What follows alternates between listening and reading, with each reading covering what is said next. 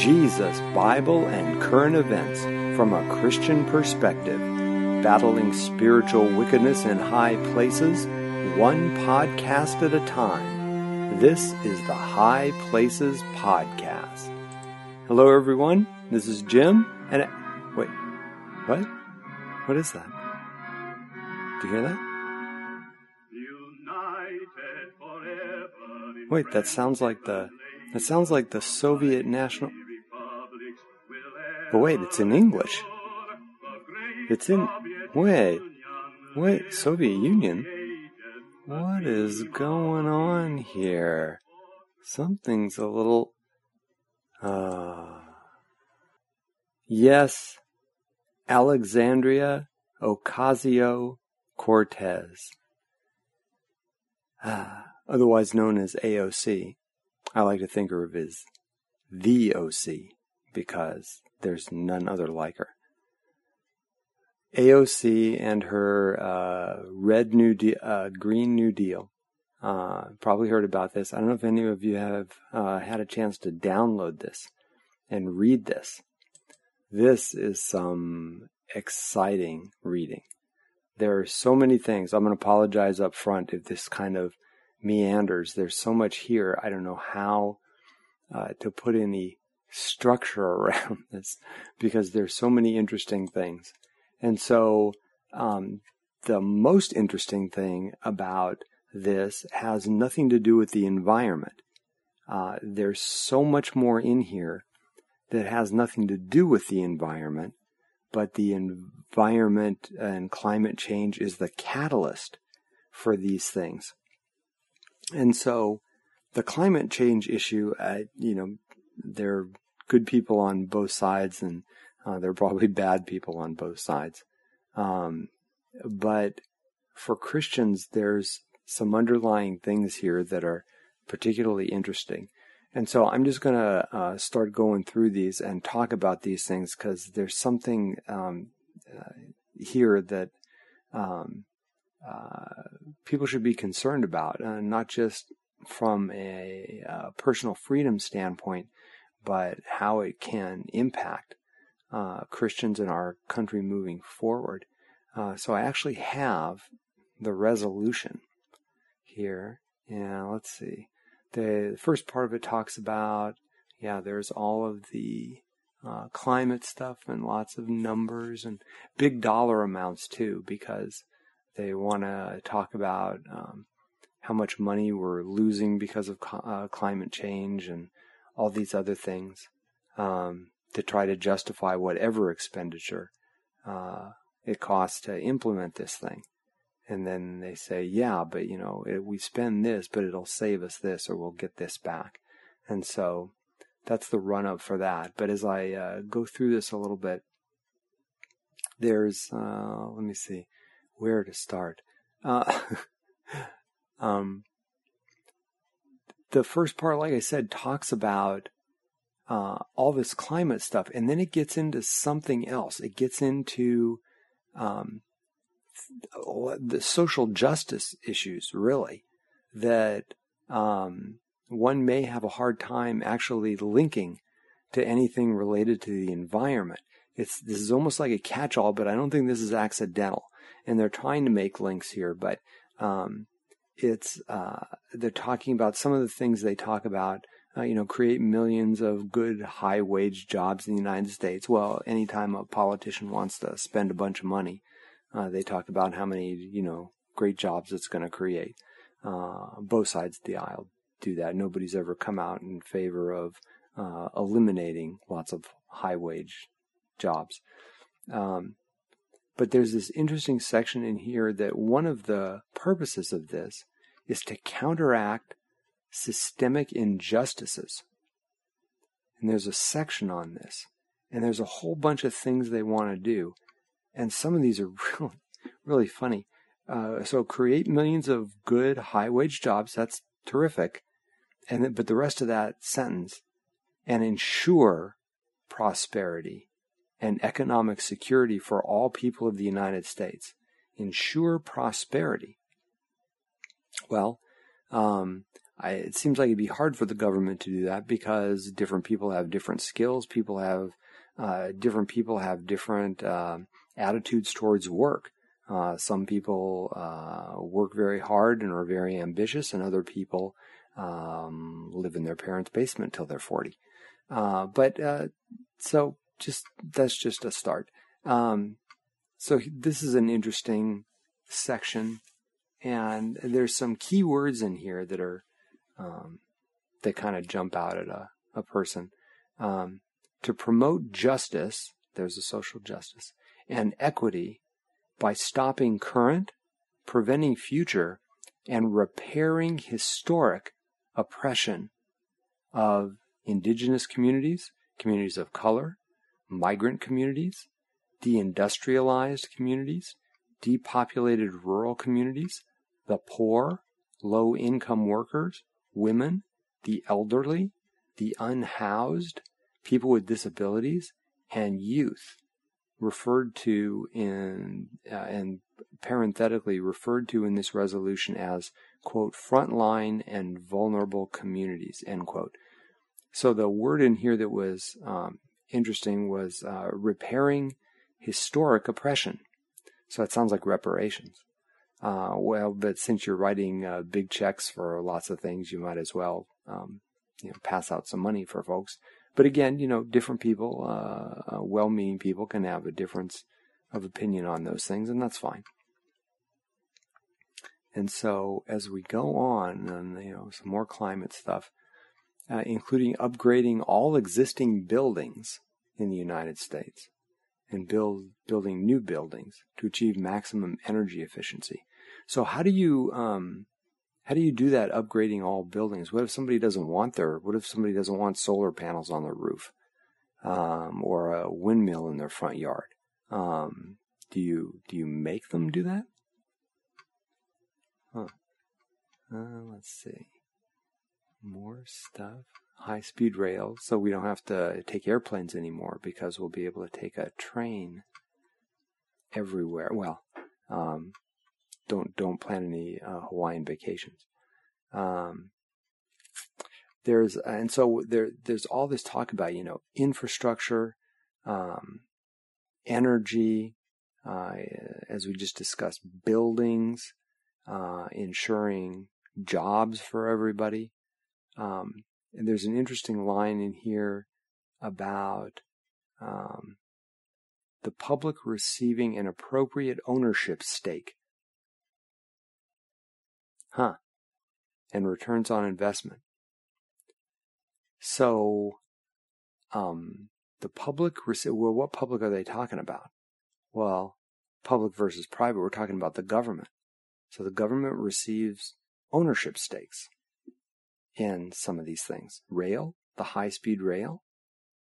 So are we talking about nationalizing our transportation system and power production? If all this is tied to green energy, getting rid of fossil fuels, so too bad if you're a coal miner, or you work in Texas, Oklahoma, Louisiana, North Dakota, places where they drill for oil and process oil. As the United States becomes the largest producer of oil, exporter of oil in the world now, larger than Saudi Arabia. The United States is the Saudi Arabia of oil. But why do we want that? Ensuring that the Green New Deal mobilization creates high-quality union jobs. That's fine. I don't have anything against unions, but do you require it? Is it a closed shop type of thing? Do people have the option to not give part of their paycheck to the union so that the union can use those wages for achieving political goals? Someone might not want their money to go to that. Guaranteeing a job with a family-sustaining wage, adequate family and medical leave, paid vacations, and retirement security to all people of the United States. guaranteeing a job with a family-sustaining wage. So is the government so how does that work exactly? That the government's going to guarantee a job. What happens if someone doesn't have the skills that the market requires? Is the government going to provide them a job? So we're not just talking about extra money to build out infrastructure and power and all these other things for climate. We're talking about guaranteeing everyone a job. Okay. Again, the unionization, and that's fine. There's lots of good trade unions out there. It's just the idea of trying to make people do that. Strengthen and enforce labor workplace, health and safety, anti-discrimination, and wage and hour standards across all employers, industries, and sectors. Wait, is the government going to set wages? We have liberals already saying that a system that allows for billionaires is immoral.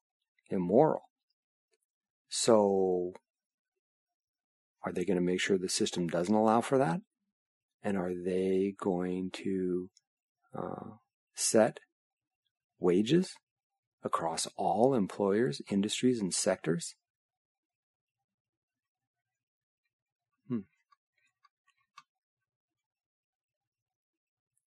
The government will also guarantee affordable, safe, and adequate housing. That's the resolution. The FAQ is interesting as well. It talks about the creation of, when people ask, how are you going to pay for this? The response in the FAQ, and we won't cover all of the FAQ. We're going to leave the cows alone. The same way we paid for the New Deal, the 2008 bank bailout, and extended quantitative easing programs. The same way we paid for World War II and all our current wars. The Federal Reserve can extend credit. So, for all those things, we went into debt. If you look at the national debt during World War II, it was huge. I think people remember the kind of debt issues we got into with the 2008 bank bailout. We doubled the national debt from 2008 to 2016. So that's the solution, and the Federal Reserve can extend credit. So a private bank, the Federal Reserve, is going to extend credit. So they're going to like this.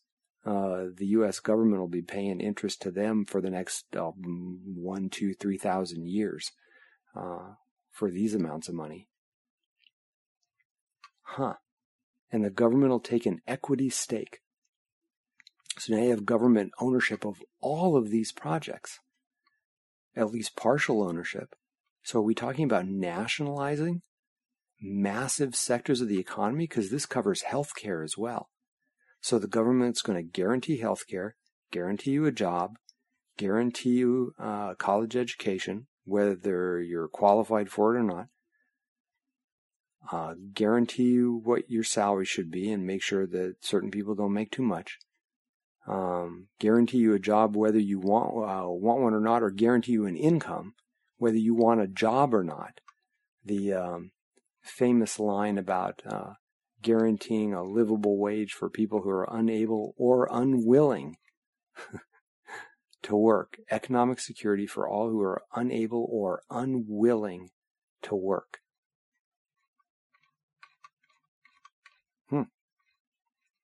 How much is this? It's hard to pin people down on a number. But in the FAQ, one of the bullets says the level of investment required is massive. This is an interesting line. Even if every billionaire and company came together and were willing to pour all the resources at their disposal into this investment, the aggregate value of the investments they could make would not be sufficient. So every billionaire and every company pouring all the resources at their disposal wouldn't be sufficient. Wow, that sounds like a big number. So basically all the wealth of the country would not be sufficient. Okay. They're quick to point out the supporters that they have. And they list off a bunch of people, including sitting senators, any number of whom are running for president. And so this would be funny if it were like some fringe third-party group, the American Communist Party or something like that. But this is technically supported primarily by the single largest political party in the United States, and by sitting senators who were elected by the people of their entire state.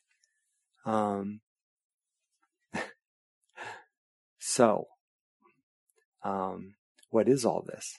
Well, this is the Marxism that we've been talking about. I'm sure some people kind of recoil a little bit when I use that term to people who have labeled themselves as socialists or democratic socialists or things like that. But if we look at this and look at what Marx viewed socialism as, he just saw socialism as the first phase of a communist society. And so the definition of this sort of thing, communism, socialism, is when the government controls the means of production. So if the government has ownership in these massive parts of the society, if they're setting up their own banks, if they're guaranteeing jobs, which means they control the livelihoods of everyone, housing, they're going to provide housing. It's that line about, if a government is big enough to give you everything you want, it's big enough to take it all away. And this is a massive reach by the government into every corner of society. If your job, if your house, if the electricity that powers your lights, if all of this is controlled by the government, and the government wants to do something, what are you going to say? What are you going to do to stop it?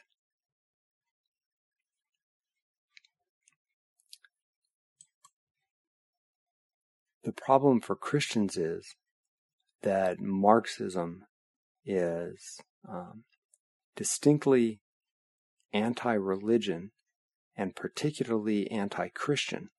We can see that today in China and the crackdown that the communist government has had on Christian churches, and even more so recently.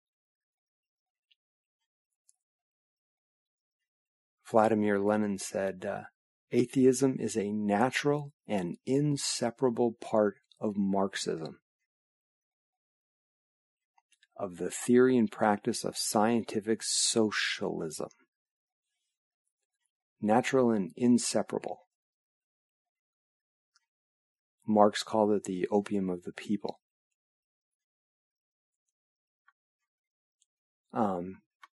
So it's funny because I'm old enough to remember the Cold War. In fact, I lived through more than half of the Cold War. And anybody talking like this would just be considered crazy. And traitorous for basically siding with the Soviet Union. But when the Soviet Union went away, now all of a sudden, Marxists could be more vocal about their beliefs and their desires because they weren't seen as siding with the enemy. They just had a different view of things. And so it's funny to watch the more established liberals in Washington and how they're trying to tamp this down? Because these are the folks who have been Marxists, but you don't want to make the mistake of coming right out and promoting Marxism, because some Americans still like the idea of thinking for themselves. And so what you do is do it through the back door by sneaking things into regulations and legislation, through bureaucracies, through the courts, and you do this sort of, it's the slow march through the institutions, the Frankfurt School. But the younger Marxists, they're right up front about it there because they're revolutionaries and apparently don't understand subtlety. So they're not. So I mean, you have to give them credit. And good old AOC, I believe she's sincere about this. I don't think these are political calculations. If they are, they'd be really terrible ones. But the fact that she's sincere about it is what's scary. And the willingness of people to basically say, we want the government to control major parts of your life. We already see what the government does to Christians, Christian businesses. We can already see what the government's done about kicking God out of school. We talked last time about the discrimination at a public university in Iowa against Christian groups. And this is without all this massive government power being legislated and put into effect. It's just happening now through all these backdoor means. Can you imagine what would happen if the government actually got all this power? So what is this about? So why is all there this, crazy environment stuff in here? And then all this other kind of social justice, government power grab stuff. Well, this is the whole Hegelian dialectic, right? You start out by making some radical demand, and then you get your opponent to engage with you, and then you have a compromise, and you meet in the middle somewhere. And so you've still moved the bar towards your direction and moved your opponent in that direction. You've just done it in a smaller chunk. So you start out by coming up with the most radical propositions you can think of. And then if you wind up splitting the difference, you're still 50% of the way to where you wanted to be. And then you just do it again. We saw that whole thing with gay marriage. It started out with, civil unions and progressed from there. This is Saul Alinsky, Rules for Radicals. This is formulaic. It's right out of his book.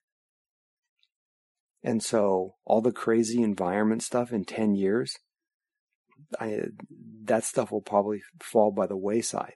But these other things that are couched in terms of providing good jobs and guaranteeing education and housing, and who's against, people not being homeless and people not working and all this other stuff. But it's these creeping things, because as soon as the government has control over these things, they have control over your lives.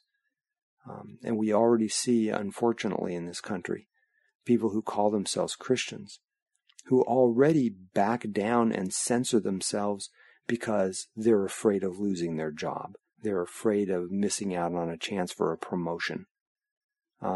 They're afraid of getting bad grades in their college classes and not getting their degrees. And so there's already a degree of self-censorship, and that's before the government and the Marxists control the roof over your head. So the thing to be concerned about with all this is not what they're going to do to the poor cows, or put Boeing out of business because no one will need an airplane anymore. It's these other things.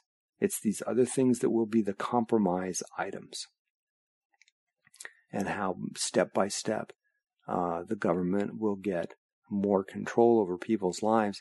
And worse than that, really, these people who do not like God, these are the same people who favor abortion, late-term abortion, as we talked about last time, post-birth abortion, who favor drug legalization. There's people on both sides of the aisle with that.